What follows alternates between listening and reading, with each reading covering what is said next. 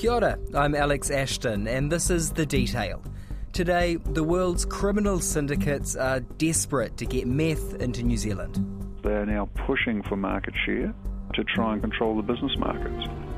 Competing for their stake in the country's lucrative and destructive meth market. There is a glut of drugs, there is an abundance of supply organisations, and they see New Zealand and Australia as a viable market.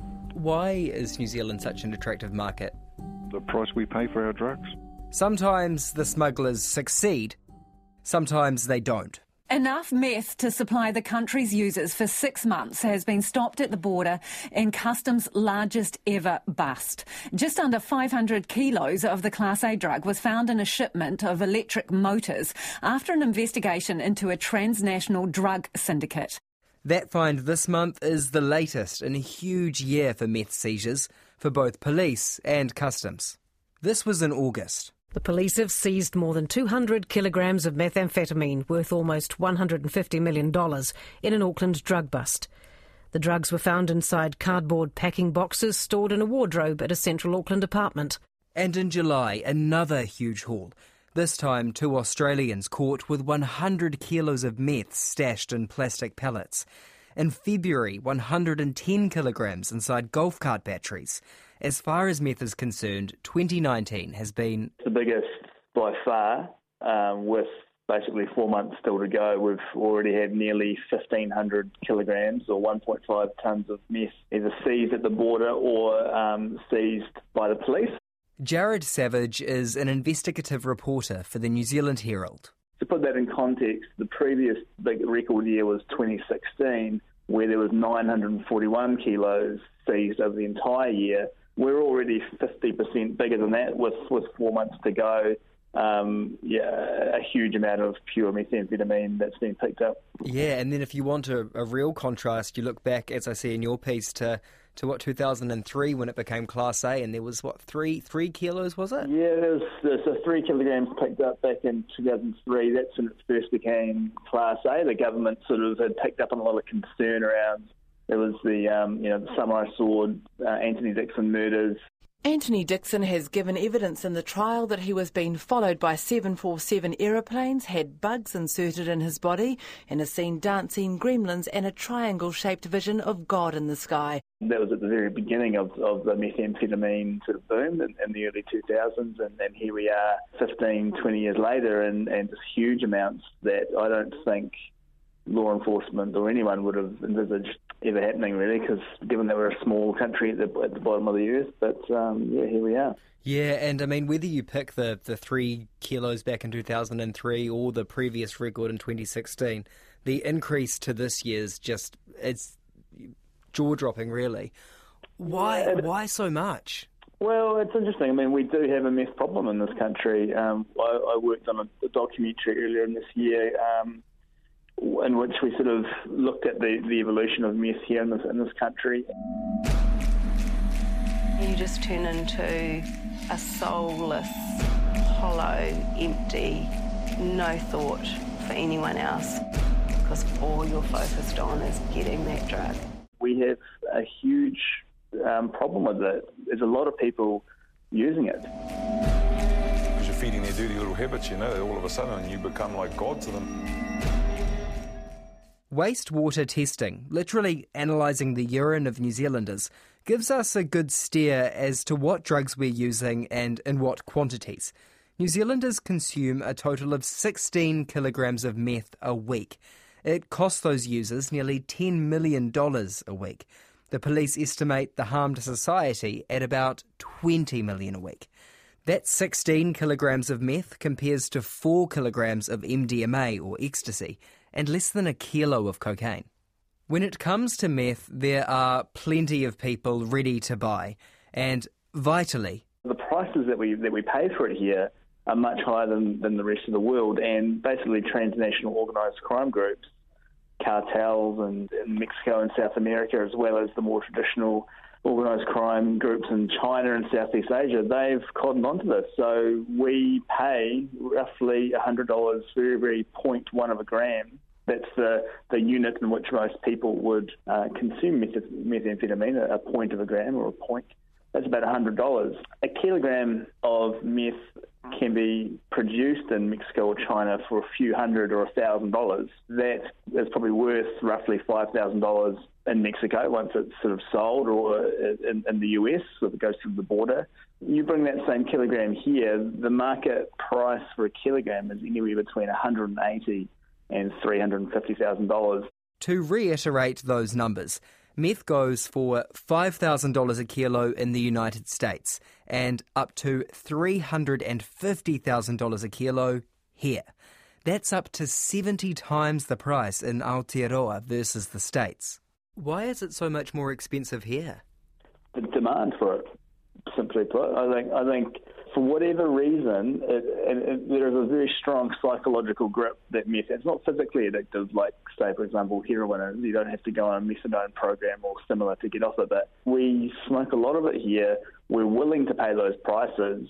And it's just a typical supply and demand equation there. Australia and Japan also have very high consumption rates and very high prices comparatively to the rest of the world. Do we make any of it here? Is it all imported?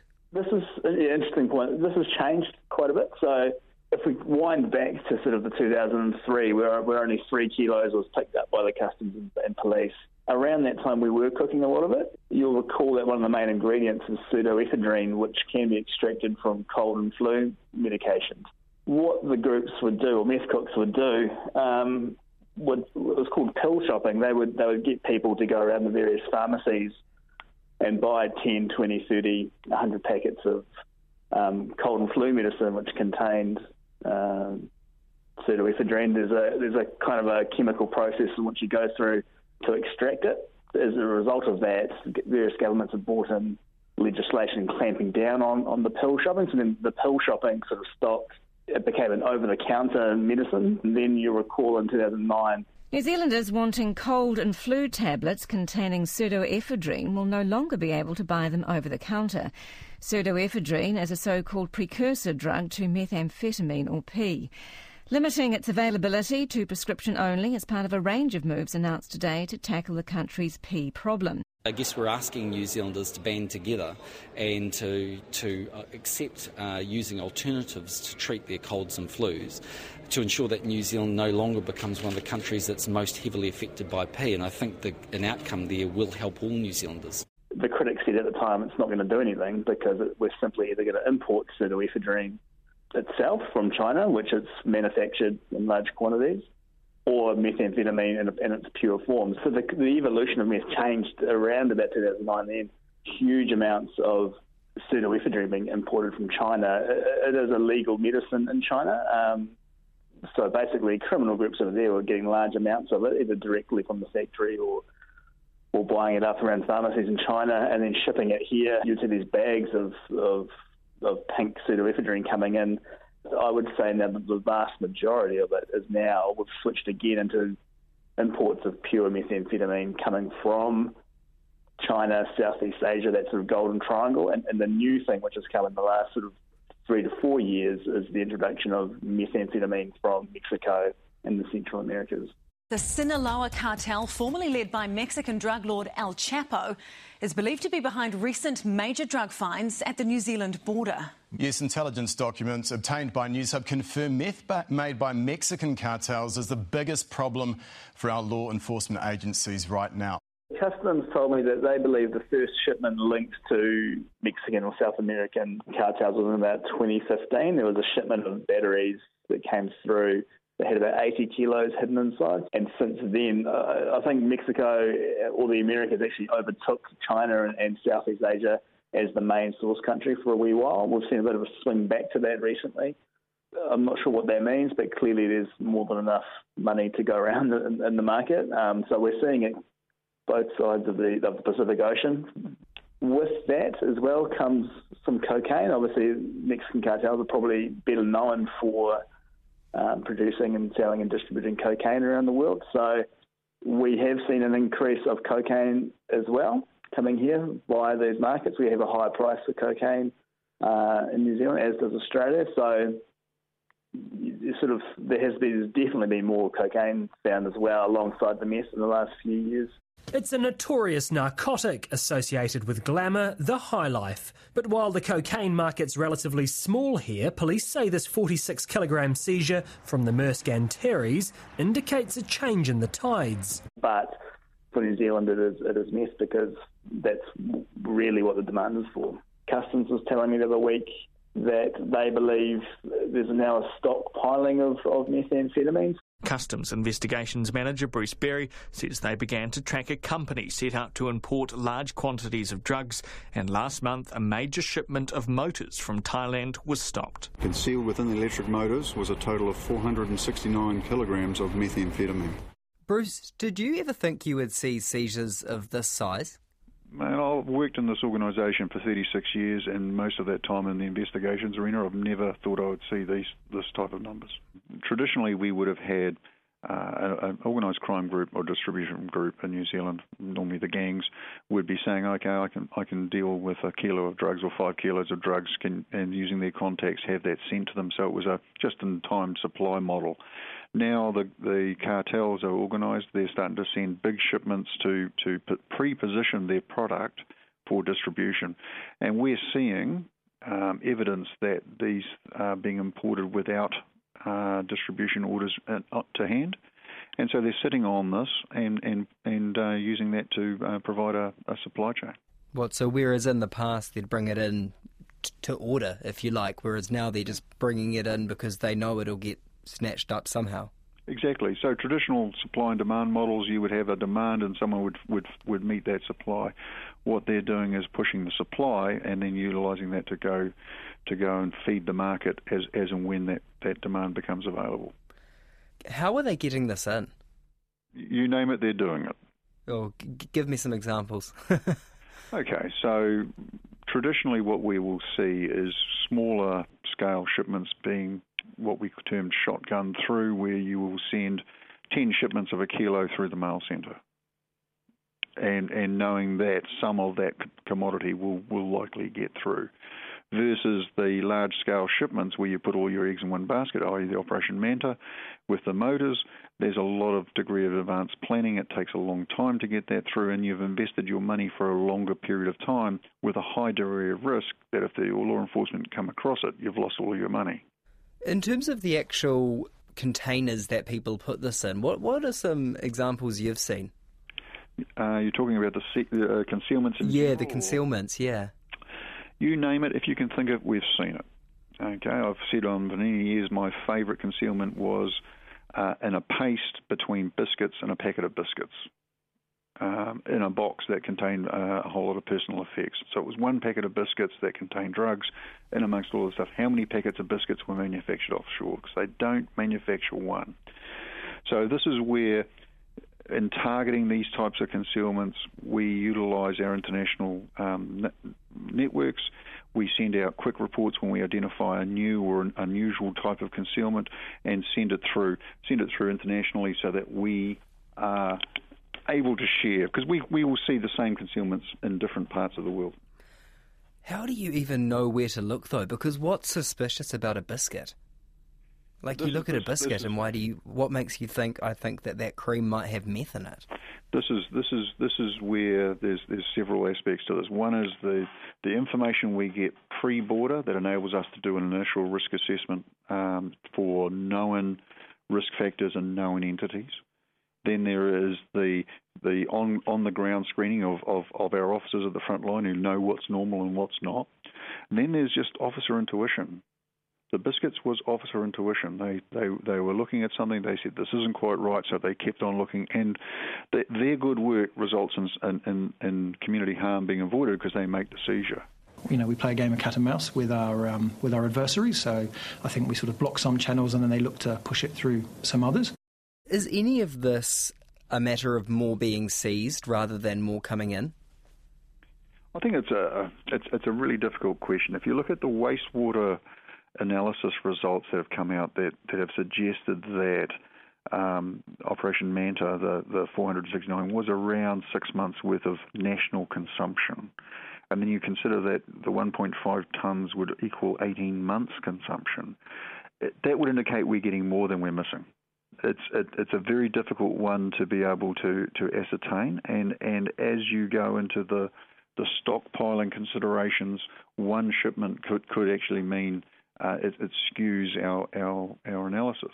What we're starting to see, though, from the wastewater results is when we make a big seizure, that there is a drop in usage. So we think we're having a bigger effect on the market. But I do think it is a two-prong approach. You can't just tackle supply, you also got to tackle demand. And that's one of the government initiatives in terms of addiction services and also starting it from both ends of the spectrum. Is Customs more worried about the one-off big ones that come in, or the steady stream of smaller parcels coming in? That's the balance we have to bring to this. The disruptive effect of a large-scale interception is offset by the volume of smaller scale that comes through. So Customs is in quite a unique position compared to some of our other agencies, and that seizure is disruption.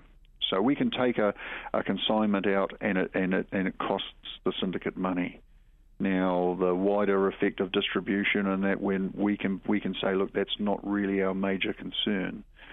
We will play with those ones, i.e. we will follow up and do investigative activity where we see there's a disruptive effect that can be enabled, i.e. go up the chain and follow the money through to be able to disrupt the wider organised operations, organised crime groups operations. But we try and pick and choose which ones we play with for that effect. It makes it difficult because you know that there are good interceptions that could take us somewhere being made every day by good work through our targeting and our frontline operations teams, and it's frustrating for them to see us taking such volumes of drugs out of those other streams that aren't being investigated. But you can only do so much. Are you expecting the amount coming in to increase? Look, the seizure numbers we've got are just numbers. They are going to increase, and we can fully expect to have bigger and larger scale seizures. In the US in the last few weeks, they took out 18 tonnes of cocaine in one importation stream. 18 tonnes? Yeah. In one? What was that in? In containerised sea freight out of South America going into the States. They actually seized the commercial ship that was transporting them. You've got 1.7 tonnes of methamphetamine that was taken out in Australia in the last few months. These are a supply and demand model where bulk provides efficiencies to the organisations, and that's what their business model is. They are now pushing for market share to try and control the business markets. We're seeing the same in terms of the organised crime elements in New Zealand. They are collaborating and becoming more confrontational with each other as they go through their own market share distribution chains. Jared Savage again. Police and Customs, each time that they make a successful seizure or dismantle a syndicate, they are learning how these groups are working, and so they're always sort of one step behind, I suppose. As they're learning these different methods of how it's being concealed and brought in, the criminal groups, they're looking at the next way that they're going to do things, if that makes sense. They're always sort of one step ahead.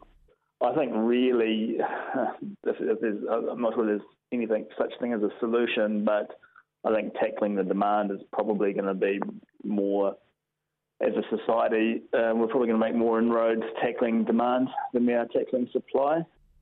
As to your question around will organised crime change? Yeah, undoubtedly will.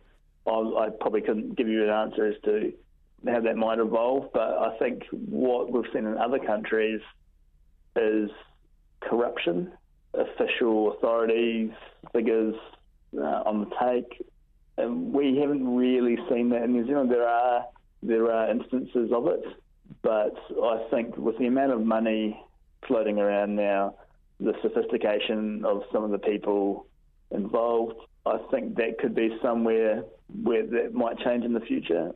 So we need to be vigilant on that. I think some of the violence that we might sort of only really link to, say, Narcos on Netflix, really only seen overseas. I think we'll see that a bit more here. I mean, the meth market in the last 15 years at least, anyway, there's been enough business to go around, so everyone just kind of had had their own turf and their territory, and everyone kind of, we'd seen instances of previously rival gangs who might have been having fights on a Friday night, getting together and working together to make money, because there was so much money, and that was good for everyone. Violence and death attracts police attention, so it's better for criminal groups to be not attracting attention to themselves by, shooting guns at each other or killing each other. So there's been kind of, not an alliance, but gangs have kind of, I guess some of the traditional rivalries have been put aside in the interest of making money. What's a good day for customs? Is it one where you don't intercept anything, so you think perhaps it's not coming in, or is it a day where you have a big seizure? If you asked any of my staff what a good day was, they'd say turning up to work, because we're motivated to protect New Zealand, and seeing results is what we're about. Being able to disrupt our adversaries, I guess you'd call them, there is nothing better in terms of going home for a better work story. That's The Detail for today. I'm Alex Ashton. The Detail is brought to you by newsroom.co.nz, made possible by the RNZ NZ On Air Innovation Fund. Hit the subscribe button to stay across The Detail every day. And if you're on Apple, please leave a rating, as it helps other listeners find us. This episode was engineered by Jeremy Veal and produced by Alexia Russell. Our associate producer is Kaithaki Masalamani. Ka nui tēnei.